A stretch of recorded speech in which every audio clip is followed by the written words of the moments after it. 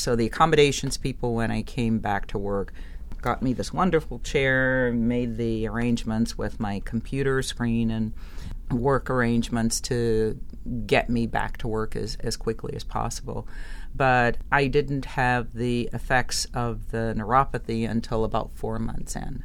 My office is on the 4th floor of a 4-floor walk-up, so you can imagine what happened to me when all of a sudden my feet didn't work properly because of the side effects of the drug that I was being treated with.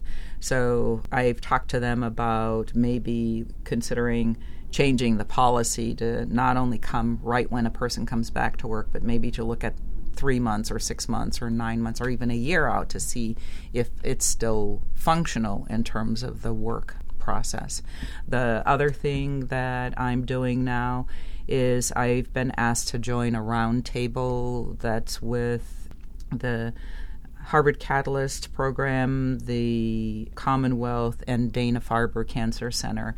And they have compiled a group of people from government, business, nonprofits, and academia to look at the Commonwealth of Massachusetts cancer history, cancer outcomes, health disparities around cancer, and then what resources are available, and then leverage them more effectively and efficiently on patient behalf. So part of my role is both in my capacity in clinical translational research here, but also in my capacity as a patient to say these are the things that worked for me, these are the things that didn't work for me, these are the things that systematically I think we can leverage more effectively and efficiently. And it turned out the lady who was sitting next to me at that meeting is the one who started the LIFT program. And I told her how well it worked because I was having one of the treatments one day and they only have curtain drapes between the patients.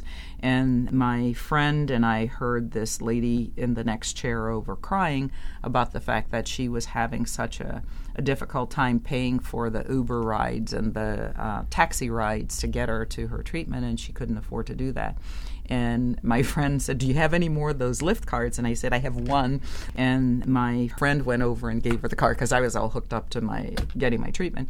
And she said, "I'm sorry, I don't want to offend you, but we could hear you, and this is the thing that my friend uses, and this is something that you might consider using."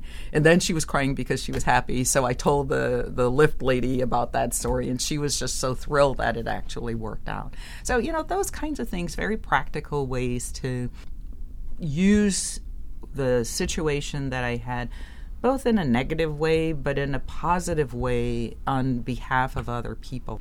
And I told both my bosses, I think the reason why I'm still alive is because this is what I'm supposed to be doing now.